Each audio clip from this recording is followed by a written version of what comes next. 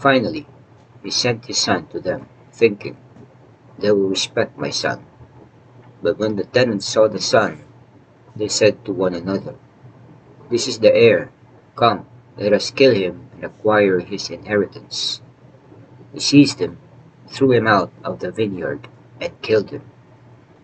"What will the owner of the vineyard do to those tenants when he comes?"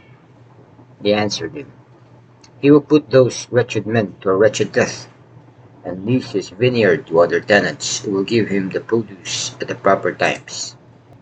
Jesus said to them, "Did you never read in the scriptures, 'The stone that the builders rejected has become the cornerstone'?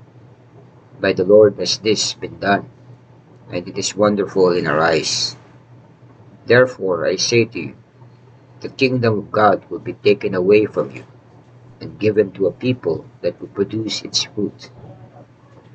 When the chief priests and the Pharisees heard these parables, they knew that he was speaking about them, and although they were attempting to arrest him, they feared the crowds, for they regarded him as a prophet. Matthew 21:37 to 43.